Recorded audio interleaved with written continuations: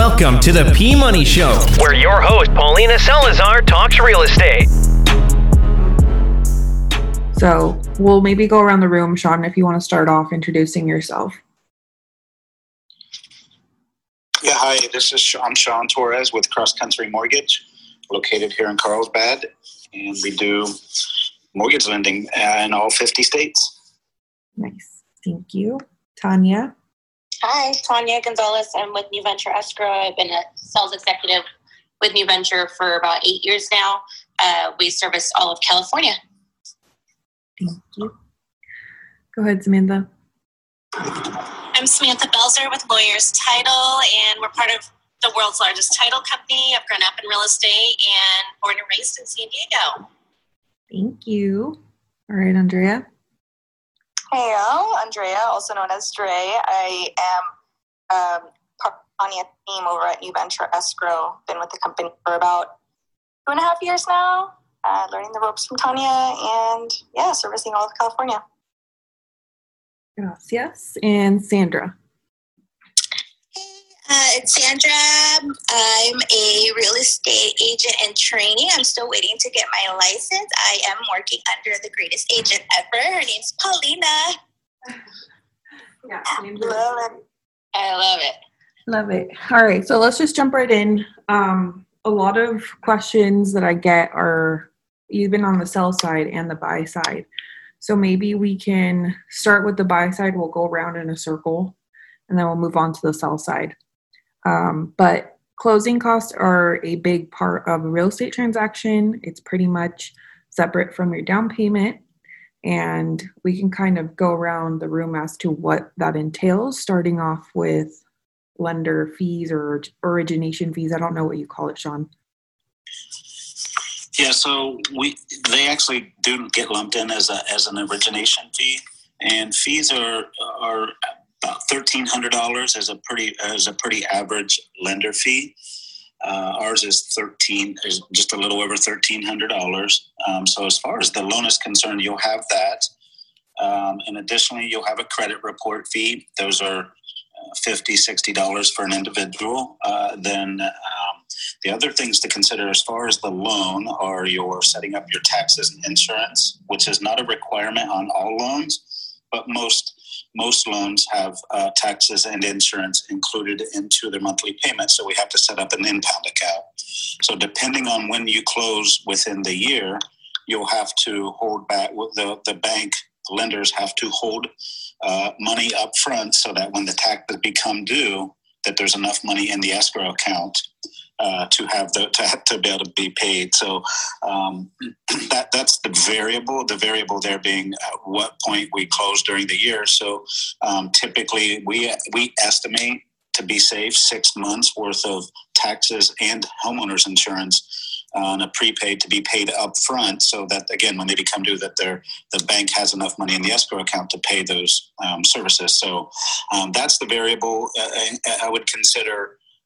You need to have a full month of homeowners insurance paid plus your 6 months of a monthly tax rate. So if there's ever a question, just talk to your lender and find out exactly how much you're going to need to pay in advance, and that will cover most of your lending fees. Okay, so the impound account is just for taxes that are the first 6 months, and then after that it would become monthly, or can you clarify that? Yep, that's correct. So you're paying it up front, and it's unfortunately it's listed as a closing cost which is, in my opinion, not really a closing cost. It's just a pass through of a future expense from the county. So once you set up that account, again, you have to remember taxes are, let's say they're due in November. And we close in September. Well, you have to have enough money in that account for the taxes to be paid before you start making your monthly payment. So by that I mean, once you make the initial deposit into your escrow account, your prepaid, then every time you make a monthly mortgage payment, that payment goes into an escrow account with the lender. And at that time, when the next disbursement, when they are next due from the county, the bank will have enough money in that account to pay them ongoing. Got it. Thank you. Mhm. Okay. All right, Tanya and Dre, unless you guys have questions on something Sean said. Yeah, actually, I was going to say, just for any, potential buyers, future buyers. So I know that you mentioned that this is also optional, like it's not something that has to be done. So what is it like best practice? Because these are going to have to be paid regardless, right? Like, what would you say to a buyer that says, oh, maybe I don't want to pay those up front? Does that question make sense? Yeah, good question. That's a great question. So there are certain loans that require them. Every FHA loan requires impound accounts. And if you're paying less than 5% down on a conventional loan, they require impounds. And then under some circumstances, VA loans, if if you're lower loan to value, you do not have to impound on VA. That's it really just depends on what type of loan. It used to be a requirement for almost all loans, or if you didn't escrow or impound your taxes and insurance, they would penalize you with a higher interest rate. That's not the case anymore. So just remember, conventional with 5% down is really the only the guaranteed time that you would not have to impound your taxes and insurance. Got it. Thank you. The alternative would be that you end up paying it yourself, Trey. So if you don't pay it monthly to your lender, then you pay it directly to the county, or you pay your taxes directly. And with technology, banks are trying to get as much activity from their clients, the institutional banks, Chase, Bank of America, Wells Fargo.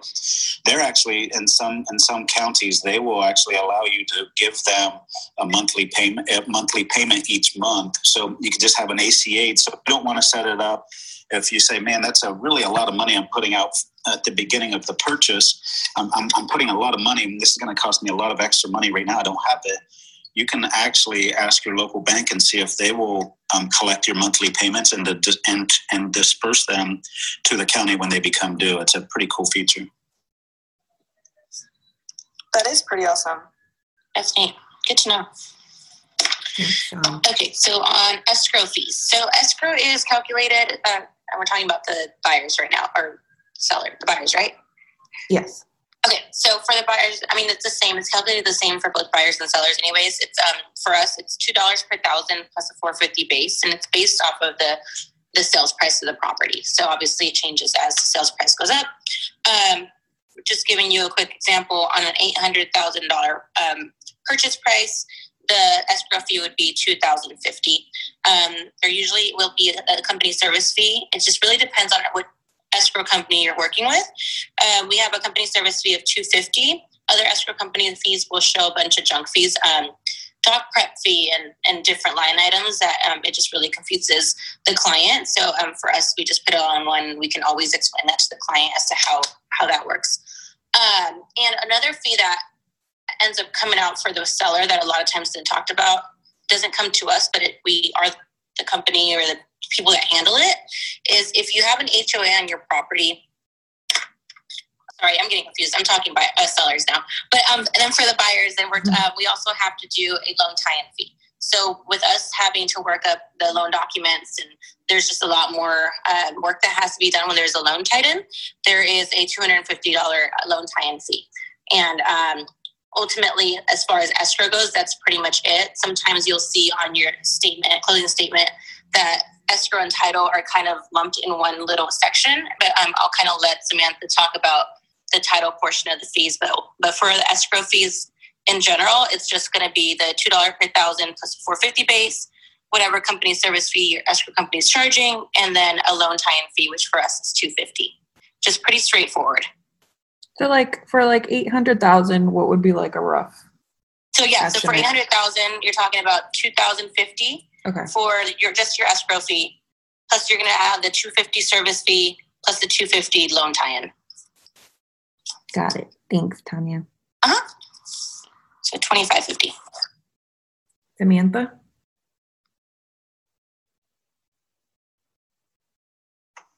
Sorry, I was trying to unmute myself.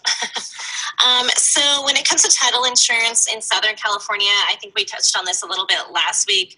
It's a little different than Northern California. We actually kind of operate like two separate states in most transactions. So on most transactions in Southern California, I'd say 98% of the time, because right now the market's a little crazy, we tend to see that the seller pays for the title policy. So the main owner's policy, which is the larger amount of policies, is generally paid by the seller.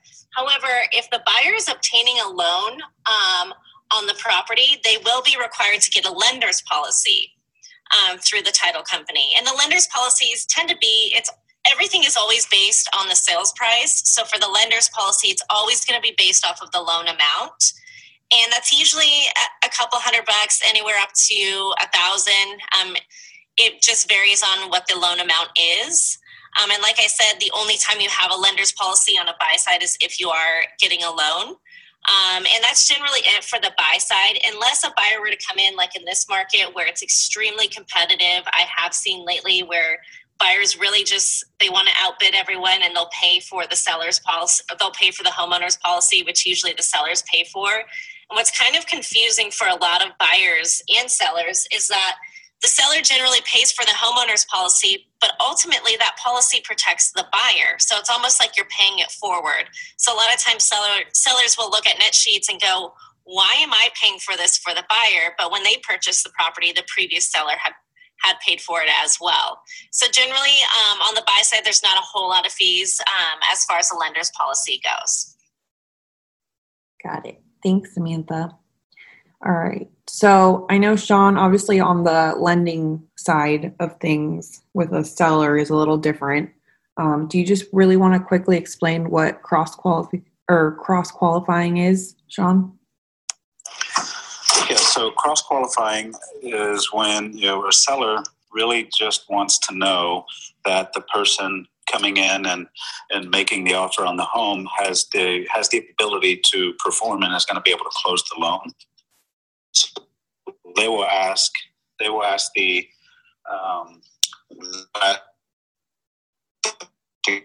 permission for their lender to share with the listing agent's lender their financial information, which will be their online approvals, some pay stubs, maybe some income, proof of funds, and those types of things. So especially in this market when there are many offers to choose from, the seller just wants to make sure they're selecting the right one. Lender, you have to have all your upfront and ready for that. With the permission of the buyer, to give all of that financial information to the listing agent. Thank you, Sean. All right, Tanya, escrow on the seller side now. Oh, sorry. I thought I was talking and I was muted. I said, okay. All right, Tanya, on the seller side, go ahead. Yeah, I got a little ahead of myself earlier. But for the seller side, it's the same thing. It's also $2 per thousand plus $450 base. So it would also be the $2,050. And what I was saying is that when you do have an HOA as a seller, you're going to have to pay upfront fee sometimes to get the HOA docs over to the buyers. So that's actually a seller fee that gets paid by the seller ahead of time. So it'll probably happen during escrow. You'll get a call from escrow saying it costs X amount of dollars to get to pay the upfront fee for HOA docs, and that has to be paid obviously by the seller during escrow. And then also the HOA company will charge a HOA transfer fee because it really takes a lot of work really to transfer the name over from one person to the other in the HOA docs. So it's really that, to transfer over the docs and the name from the HOA fee. I'm an HOA company, so we usually estimate about $500 just to be on the safe side. It really varies per HOA company. And those are like the fees you'll see from escrow. The only other one that I can think of is the sub-escrow fee, which actually gets paid to title, but a lot of times it gets lumped into escrow fees because it says escrow in there. And that's because in Southern California, how Sam has talked about, escrow and title are kind of split up a little bit more. It's independent escrow companies working with title companies. So then because it's not the same escrow and title company doing the transaction, they charge like a $75 sub escrow fee. And that's about it. Thank you. I almost forgot. So on the buy side for a real estate agent, you don't pay commission. However, on the sell side, you do pay commission. You pay commission, real estate commission, at least for your real estate agent. On the sell side, you pay the listing agent and you also pay the buyer's agent. So normally what I do is actually contact Drea or Tanya, and I pretty much ask them to provide me what's called a net sheet. So if one of you guys can explain maybe what a net sheet is for the sellers, that would be great.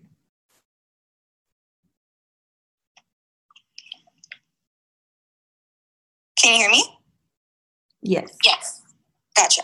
Yeah, so a net sheet, when you reach out to us and you let us know, hey, I'm looking to help sell this home at this purchase price, this is the commission total percentage. We basically calculate what the prorated taxes are going to be. What it's a seller's estimated what they're going to net on the sale of their home. So based on the purchase price, we calculate how many taxes they're going to have to pay.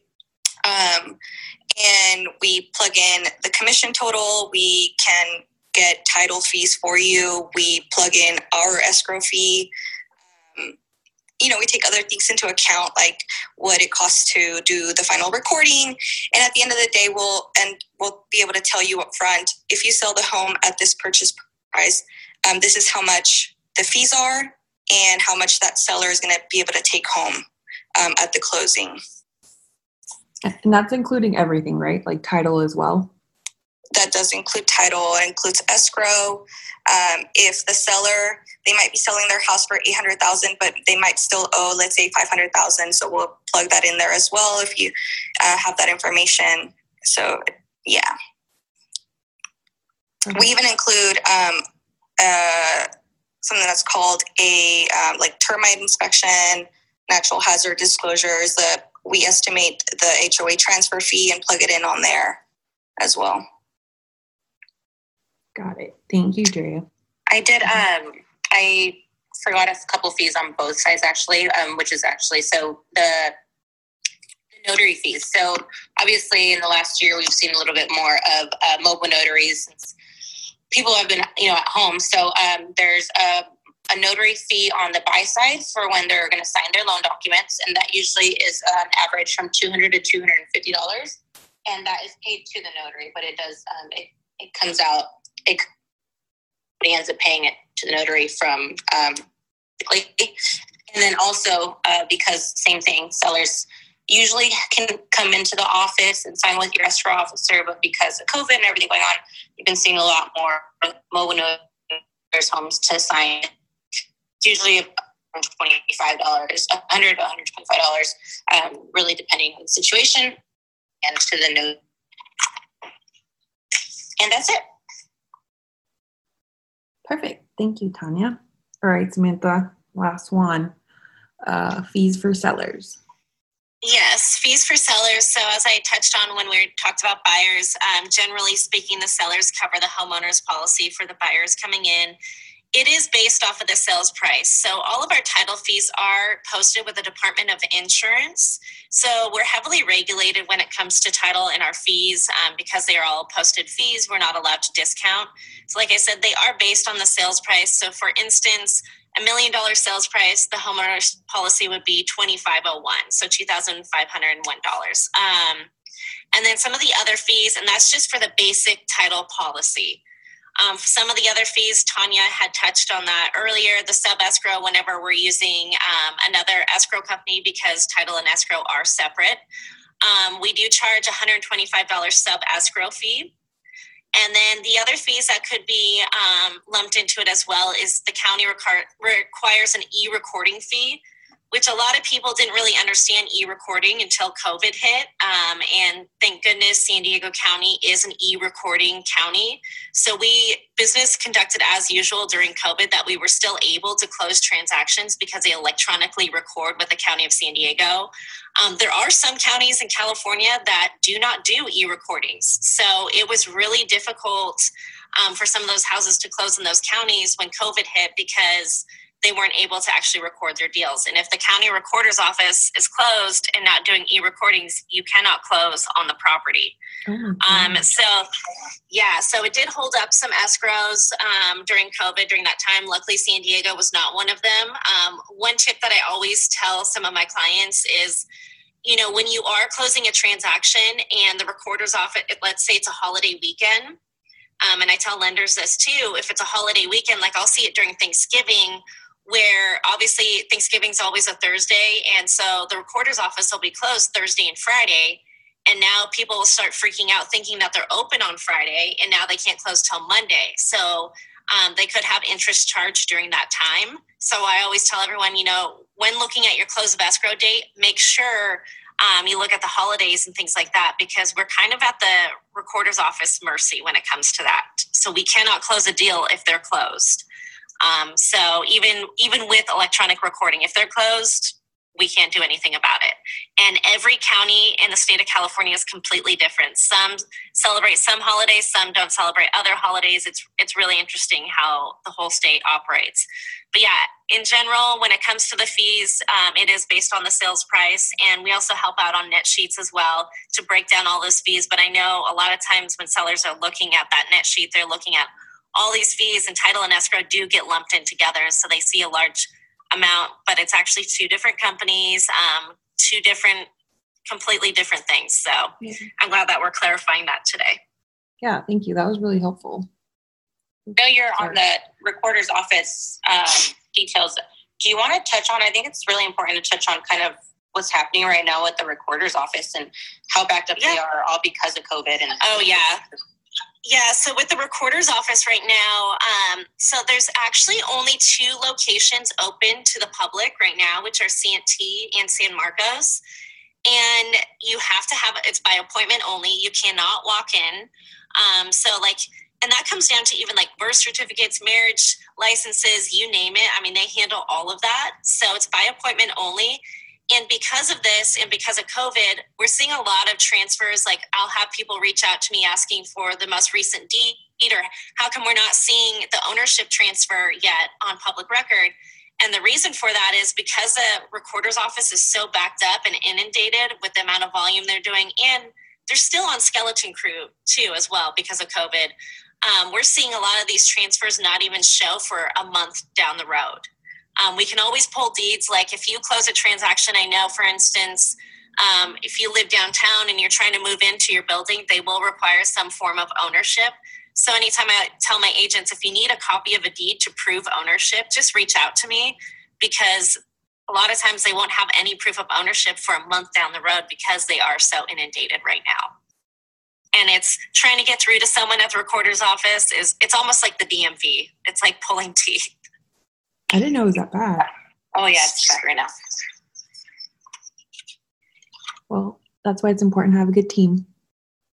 Exactly. Definitely.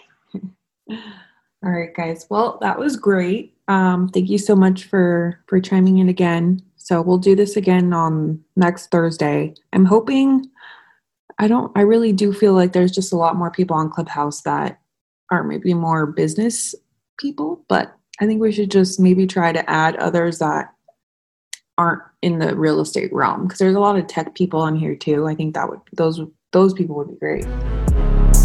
Thank you for tuning in to another episode of the P Money Show. For more information, follow @Paulina Sells San Diego.